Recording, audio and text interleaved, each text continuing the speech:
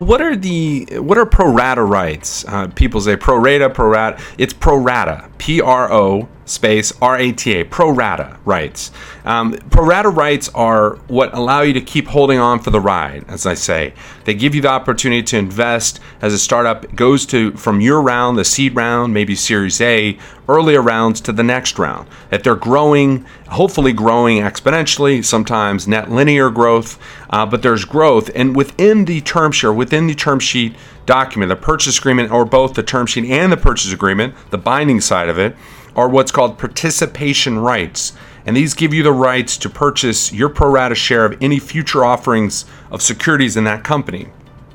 Pro rata rights are the right to invest in a startup's future financing or funding rounds, and gives you the opportunity to maintain your ownership percentage in the company as the company grows and raises more capital. It's usually a win-win for all.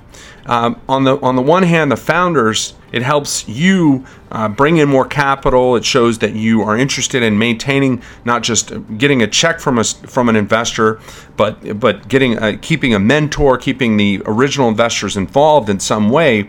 But it also provides you the extra capital when you might need it in the future.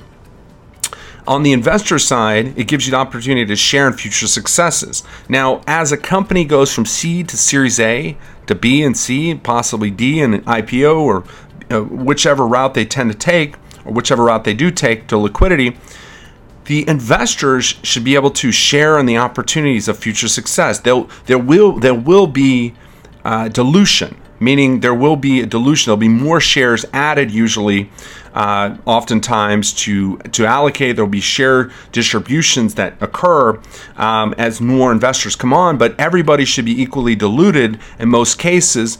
And that's not always a bad thing. It's okay to have a smaller share of a bigger company.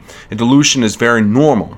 However, if you're a startup listening to this and you're not willing to give pro rata rights, I kind of wonder why.